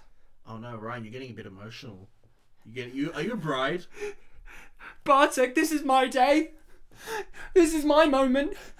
Don't interrupt it. This is me in my finest gown. Girl, you are very beautiful. You're going to really make men happy. And even audience wants to clap. Yay, woo! And they look like they just had sex. Yeah. See, these are things. But this movie ends on a high note by giving us the idea of, hey... Baby goes to March 3rd. Yeah, which is not in June. Isn't that weird? Well, I mean, it's 9 months from June. Yeah. So they did the math. But it's a year later. It's 9 months later. Well, I mean, yeah, but no, because no, they had says a year later, and they both announced because they had to do. They had to, you know, conceive at the same time. That's the and they also had to build up. Anne Hathaway does not get with Chris Pratt, and they give a year's time so that way she can now be married to her brother in an excellent piece of dialogue, which is, now that you're married to my brother, which is one of the greatest lines of dialogue. Great. And it also means that Liv waited a year before she got preggo, but Anne Hathaway did not wait a year. She went quick. Nah, Anne Hathaway's a slut.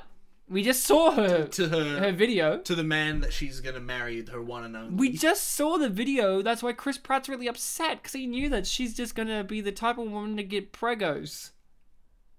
Instantly. Like, you just just stick it there and babies coming out 2 seconds later. That's why he looks like a really sad Sour Patch Kid right now. Look at him.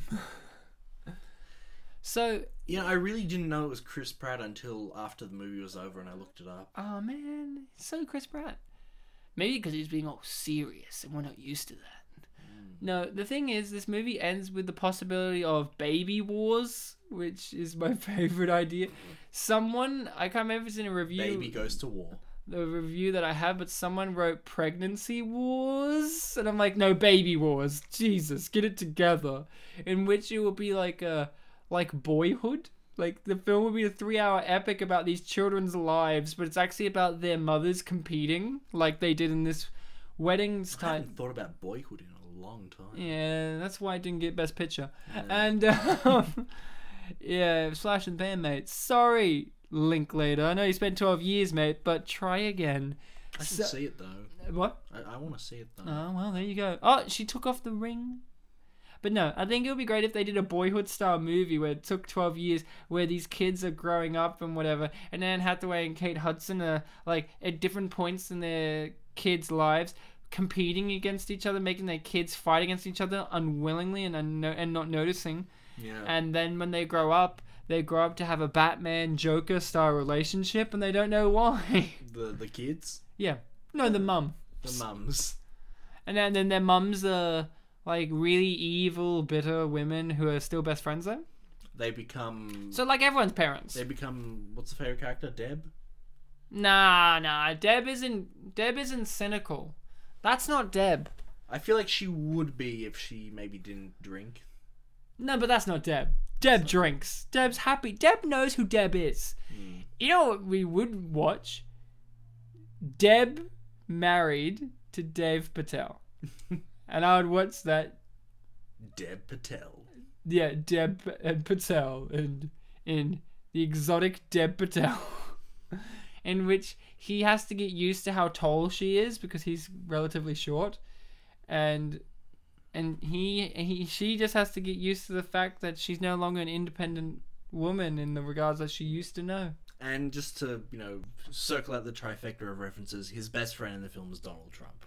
And also he invents robotic cops called Chappie, and he has to deal with that while Hugh Jackman's inventing his own robots. It's a real mess. And James Franco's high in the background. Isn't he like that in real life? So, is this a documentary? Yeah, but if you look throughout the footage, you'll see him every now and then. Yeah, if you look throughout the footage of our lives, you'll see James Franco high in the background. This is just becoming a nature documentary now. And it's like, and here we have a James Franco in his natural habitat. Look as he rolls up the blunt that's handed to him by his co-breeding partner, the Rogan of the Seth variety. Over there you have his much younger and slightly more talented brother, Dave Franco. Not yet as high as the James Franco breed, but still smiling. I love that. Just the Dave Franco sanctuary. Yeah. Where James is allowed in there to smoke up every now and then, but not too many times. You don't want to poison the poor Dave Franco. Poison the watering hole. And don't you like how she walks her down the aisle in the dress? See, this is the...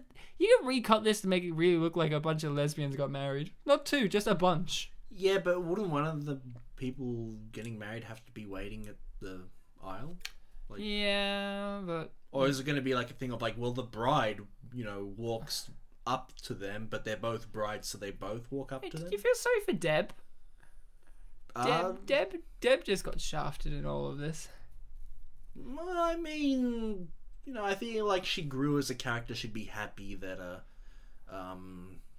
Emma has, kind of sorted out her emotions. Yeah, but look, Deb's joining in this conversation. Like, she wanders over to the bitchy friends. Like, the one who's now... The woman getting married at the start, June Diane Raphael, is now getting a divorce.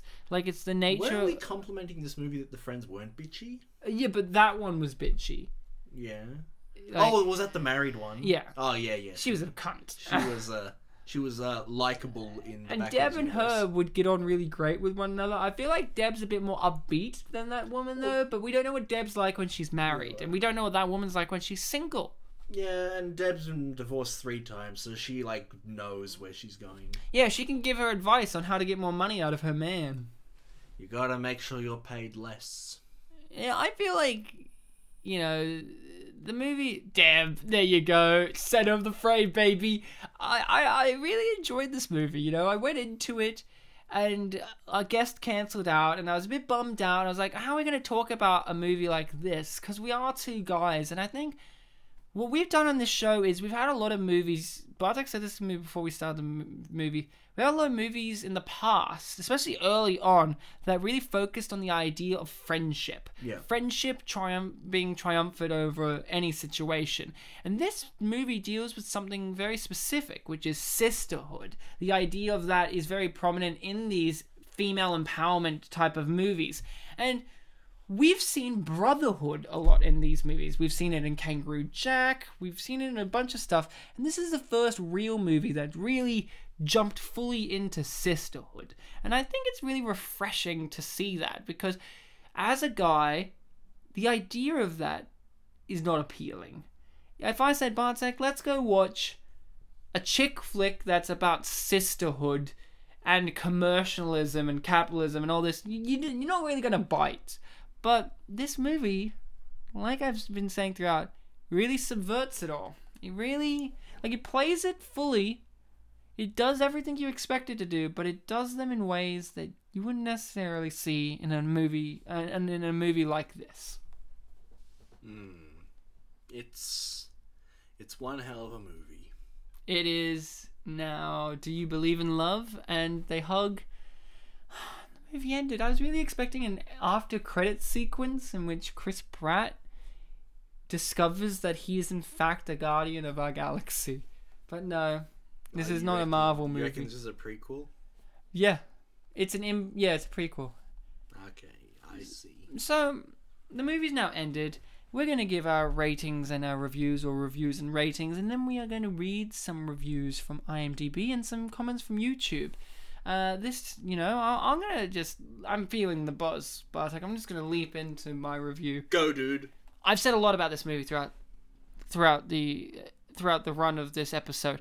It does everything it can, and it plays with every restriction as well that a movie like this has within it. There are restrictions in movies. When you enter a certain genre or subgenre, you are restricted in what you can and can't do. But that doesn't mean you can't play around with those things that you can do within the genre. And I feel like this is an example of a film that does that perfectly. This is a film that plays with realism and fiction at the same time.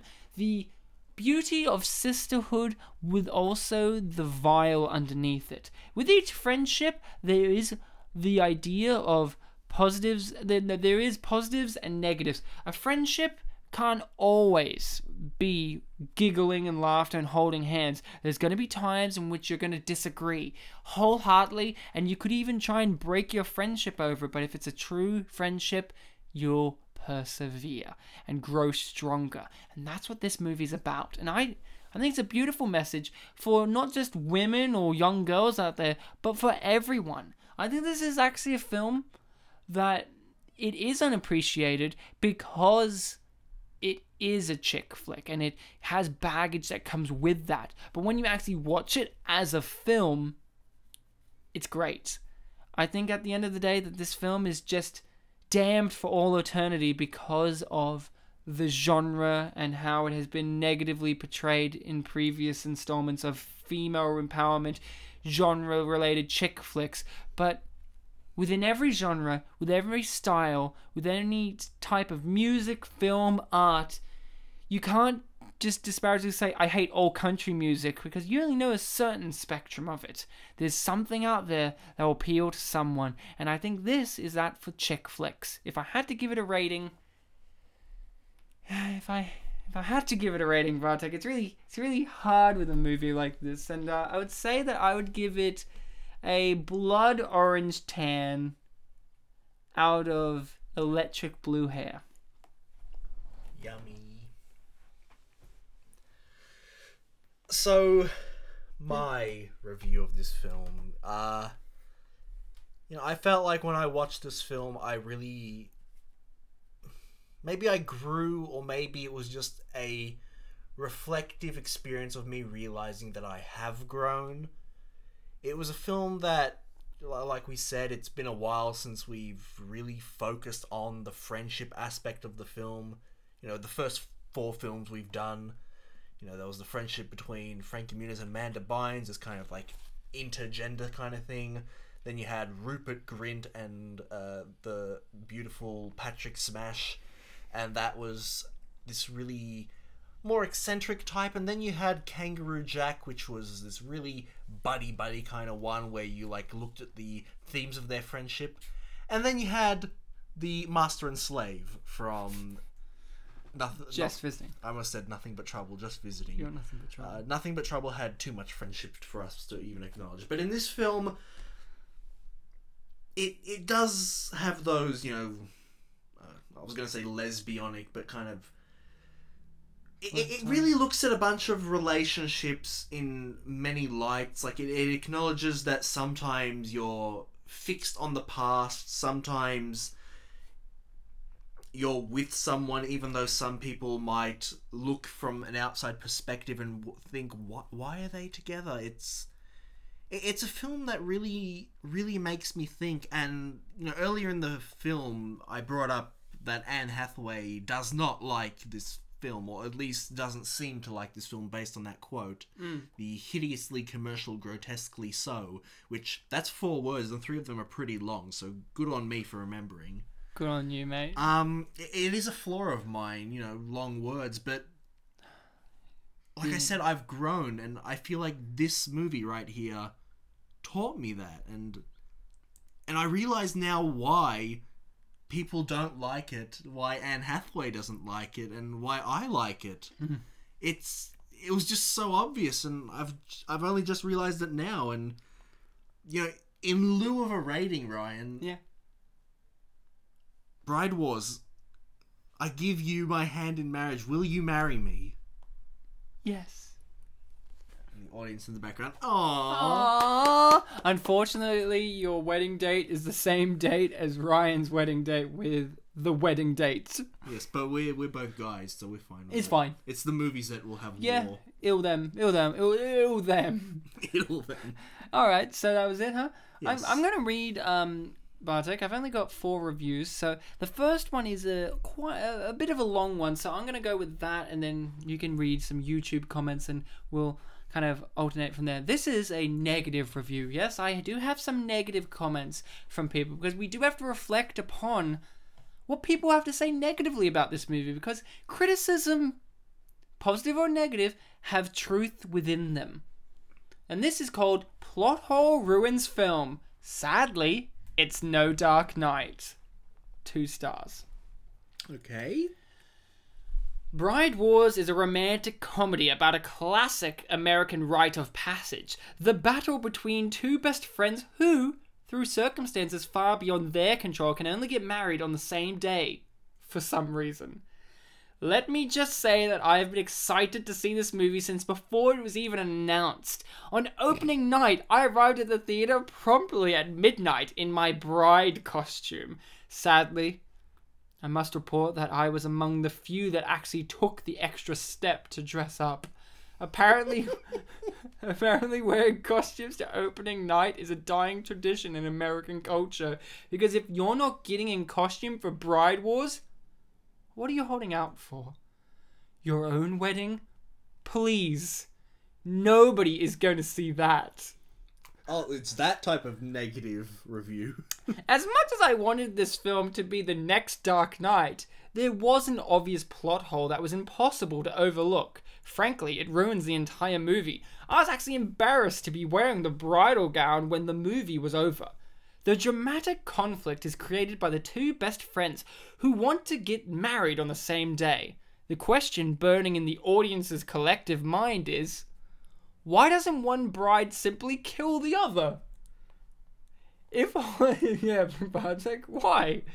If Hollywood and MTV have taught us anything, and they have taught us everything, It is that weddings are the single most important thing to any woman ever. Weddings trump money, love, and new shoes, children, and most of all, friendship. Weddings are the only thing that gives a woman meaning in a shallow, shoe-centric life. In fact, I only know of one girl who would not murder her best friend if her friend was preventing her from having a wedding on a specific day, and that's only because she has no friends. Sorry. Back me up What? on this, ladies. Wait, can you say that again? In fact, I only know of one girl who would not murder her best friend if her friend was preventing her from having a wedding on a specific day. And that's only because she has no friends. See, I see where she was trying to go, but she brought up the whole aspect of there's still a friend preventing. Back me up on this, ladies. I know what you're going to say. Tom? Wait, I agree with there's a lot. I agree with everything you just said. He wore a bridle. I know what you're about to say. Tom, I agree with everything you just said, but if one of the brides killed the other one, the movie would have been short. Maybe you're right, faceless reader of this blog, but at least it would have been real. It would have been so easy for them to do it too. A mail bomb, poison, hire a hitman, poison by mail, or scissors to the back of the head while they were clipping wedding coupons. Another solution would be for one of the brides to kill the other's groom. No groom equals no marriage. That's just smarts. The consequences of this would have created a deliciously dramatic situation, as it would leave a vengeful, fiancé-less woman who would crash the other girl's wedding drunk and right before the vows, telling everyone, you know what? She killed my fiancé. And they spell, what are ya gonna do? What do you think about that, as in one word with D's and Y's? What do you think about that? Or she might pay a homeless man $20 to marry her and continue with the wedding as planned, just out of spite.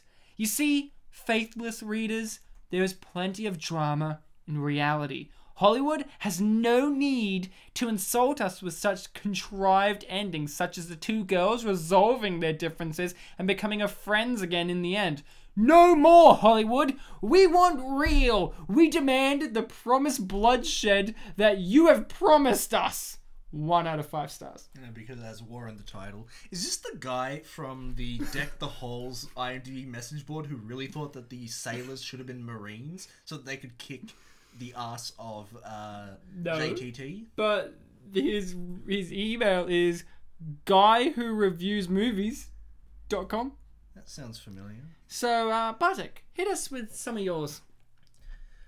A lot of the comments, in fact, there's only one that even has like a shred of negativity, I think, that I've collected. A lot of them liked this movie a lot, and this person is hopeful for the future, or at least wants there to be a future. And this has a response as well. The initial comment is, they should make a tuned one called Baby Wars with the same people in it. I think it would be a good film. Mm-hmm. They wanted second, but they wrote tuned because they put an E in there. And the response is, funniest comment I've read all day. That's weird because they didn't read any other comments that day, so it really is the funniest.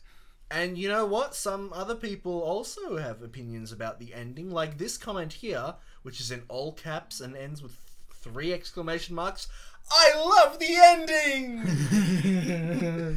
And this is where I get to the comment, the longest comment I have that has just a teeny weeny bit of negativity to it. Damn you, negativity.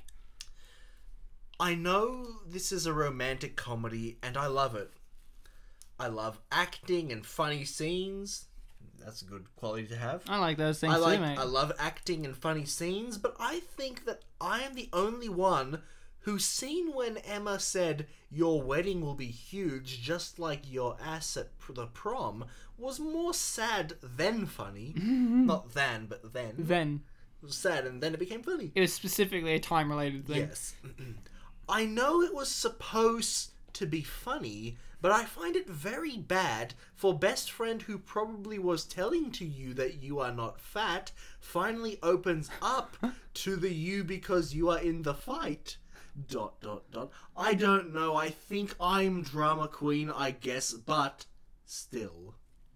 Well, that was pretty great for Yeah. Bartek. Yeah. I have a 10-star review here called Favorite Movie by Sarah. That's it. So here we go. Despite the bad reviews, Bride Wars is my favorite movie ever.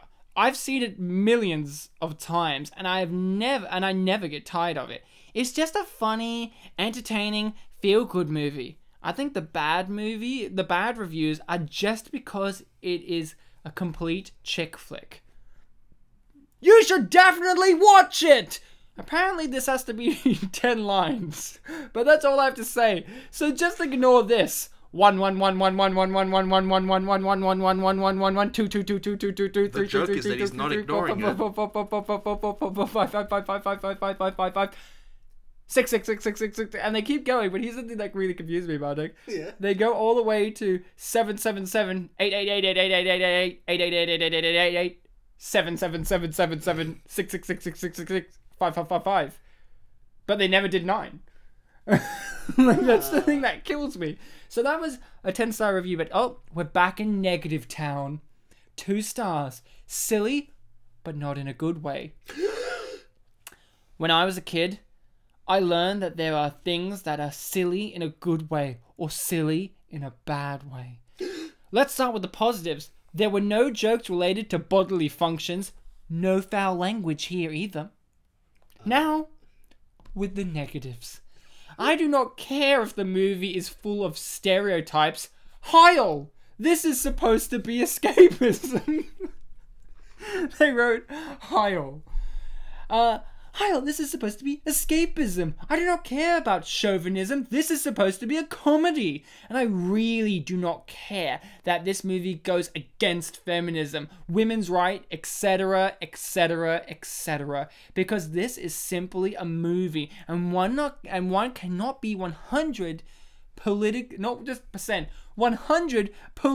correct all the time. We are humans. Having said that, I can now say that the story is totally uninteresting, at least for a guy, and I think for most of the women as well. The conflict between the two brides has no tension, no great vengeful moments, no funny ideas, nothing. Blue hair, orange skin, is that all the writers could come up with? The war never escalates. Nobody goes ballistic. If BW were a guy movie, there would be more blood, guts, severed limbs, explosions. All we get in BW is nervous giggles. For a movie that I supposed to be a comedy, BW has no funny moments, no cool jokes, nada. The ending is totally unbelievable and idiotic. And to make things worse, Kate Hudson is totally miscast in BW. My point is that BW is silly in a bad way. Bad way. Waste of money and time. And that was written from a great country called Brazil. He learned a lot. And then I have one left, so read us a couple more of yours and we'll see what you got from YouTube. Did you find these on the trailer video or just random videos? Majority of them were from the trailer. Oh, that's good to know. But I remember that some of the last few were from... And were there lots of comments on the trailer video?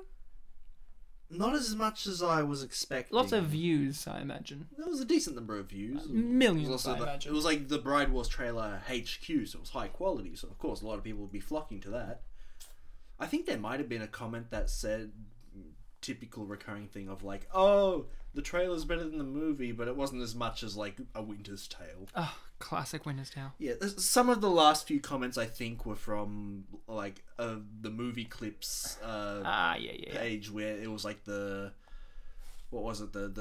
Hen's Night. Classic Hen's Night. Yeah. So shoot us in the face with yours. Oh, honey. He's your fiancé. He probably thought your hair looked nice too. LOL, LOL, LOL! Why is that? Yep, I agree. The trailer is better than the actual movie. What a missed opportunity for a film like this to be great. But it didn't, so thank God we got Bridesmaids 2 years later. And one more, I guess. This comment. Yay. It's fairly normal, but then it ends. Oh, just hit me. I like it when she has a lot of tan on her face and the other girl's hair is blue. Classic. She puts a lot of ease at the Classic. end of blue. Is that all you're giving us for the moment? I've got 3 more, but they're very short, and we can end on those unless this is I'm gonna read this for you. Okay. Now, to give context, I could not find. Now, this review is in retaliation to another review that I could not find, but it still stands on its own. 10 stars. Bride Wars, meant to entertain, not to lead world peace, is the title. Mm-hmm. To the author of the previous comment, I'd like to say this. Granted, movies like The Curious Case of Benjamin Button and Slumdog Millionaire are awe-inspiring and worthy of Oscar praise. Bride Wars comes at a time when, yes, North America is seeing an economic downfall reminiscent of the Great Depression. Mm-hmm. Does this automatically mean the movie should not reflect what current events do? That was a question, Bartek. Are you going to answer that? Could you ask it again? Does this automatically mean the movie should reflect what current events do? No, of course not. Exactly. Absolutely not. It is merely here for comical relief. Something that touches the heart and allows viewers to escape, if only briefly, from their everyday, real life struggles. Not every movie has to remind us of how bad times are, and you are quite wrong. Spoiler alert when you say both leading characters can afford to buy anything they wish. One of the characters is depicted as not being financially sound as the other, and admittedly has lived off the casts off of the other. Everyone is entitled to their opinion, so yours is as valid as mine. I urge viewers to go watch this movie. Women, see it because it's not just about things, but also about friendship, loyalty, and love. Men, see it because it's funny and because you will score major brownie points for taking that special woman in your life. And besides, maybe she'll owe you wink wink. They wrote that. Ah, this is why you didn't get your girlfriend. At least it's a movie where you will not leave the theater all depressed or having been awoken from a comatose state induced by boredom. I promise! And that was that. Very clever how he said that one of the friends lived off the other. Yeah. Get it? Because the character's name was Liv in the film. Ah, but she wasn't one living off the other. That was Emma. But it's like the character changes at the end. I've got 3 more comments. Fuck yeah. Let's read them. Yeah, let them fuck me. I can tell what video this comment is from. And you will too, because it is... The capitalization's normal, capital at the start, the rest of it's lowercase, but it's got a number of exclamation marks. Oh, Hence, good. To explain why I'm gonna say the following phrase very loudly. So hot! I think is that the comment by itself? Yes, that's the Oh, comment. that's probably from the Agent Cody Banks scene in which... Yeah, I no, accidentally put an Agent Cody Fuck Banks yeah, comment where he in wore the- sunglasses. That was so in hot. the Bride Wars comment.rt You know, file. weird thing is, I actually wrote that comment. Oh. That was me. One day I'm going to write an IMDb review for a movie that we're going to watch. And if it's Sex Machine 49 or something, I'll know it's you. Sex Machine 22, I No. think. Yeah, that's it. Go on, I Bartek. hope that Go. hasn't been taken. 2 more comments, and I believe this next one is from a movie clips video of when the proposal in the office, because the comment is fucking relationship goals AFOMG. What does that mean? AF means as fuck, so relationship goals as fuck, as in this is something to aspire to, like holy shit, I want those are the goals. And then the rest is... OMG, it stands for Oh my god. Oh my goose, Oh fuck. because this person's not a Christian. Ah, thank god. And the last comment, I don't know what it's from, what video particularly, but it's a very general I don't comment. care. And I think some people will agree with it. It's very simple. I love all of film of Anne Hathaway. Is so cute. I agree. And that was the last one, huh? That was the last one. Just Well, ending on a... That was very nice. You know, I like that. I'm glad we ended so on that. cute. This was a cute movie, guys. And we thank you for being such cutie pies and listening to all of our podcasts on such a forgotten classic, an unappreciated masterpiece. This is one of the great examples of a movie that needs to be shared. Yes. And you guys can share our podcast. And Don't be afraid to give it to your friends. Just quickly, Paul, if you're listening, can you send photos of like your costume from when you saw the opening night of the film? Oh yeah. Was it Paul? I think it was Paul, wasn't it? Tom, or whatever your name was. Tom, I think it was Give us Tom. your costumes. But guys, thank you. If you want to help support us, well, you know, share this around, share our podcast around, tell your friends, tell your loved ones, give us a, you know, rating or a review on the iTunes, or hey, you can like Facebook or YouTube, follow us on Podbean or iTunes. It's all under Spin Polish Presents. You can suggest movies to us because hey, we may not know an unappreciated masterpiece that you want us, that you're thinking, are they going to do that next? Because hey, there's a reason why they're unappreciated, is because not everyone knows them and we can't know everything. But you might know one that you're waiting for and we may never do it. So feel free to contact us as well. Bartek, it's always a pleasure to be hosting with you. And Jess, I hope your hair turned out amazing. You know, because she actually watched this movie in prep for show and never got to talk about it. So she just watched it for her own leisure in the end. And I guess all I'm saying is, really, at the end of the day, I hope your hair's nice. We hope you walked out, you know, a changed person. Definitely your hair. Yeah, that's true, yeah. Well, guys, remember to always be kind to each other.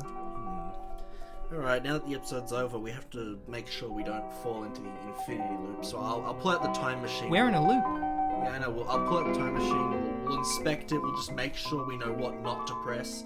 Because if we accidentally press it, we're gonna fall into the infinity loop, and we'll have to do this episode like for all eternity. Yeah. And it's gonna be really bad. So I think this button right here that says infinity loop, we shouldn't press that particular button. What? That button right there? Yeah, that one. I shouldn't press it? Oh, Brian, you hit your table. Is your finger okay? Yeah. Luckily, I missed the button. Yeah, that was close. Yeah. That was really close. Holy shit, I think we did it. Like, I thought I was like jinxing ourselves, but I guess not all jinxes happen. Ah, fuck it, I'm pressing the button, man. Yeah, fuck it, let's do it again. Yeah, time machine.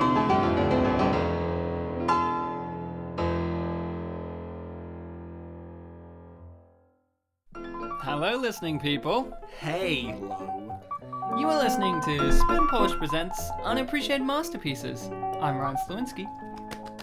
And I'm Bartek. Boo, boo. It's great because you applauded me and booed yourself. So No, that was the audience. That was the canned laughter audience. Good stuff.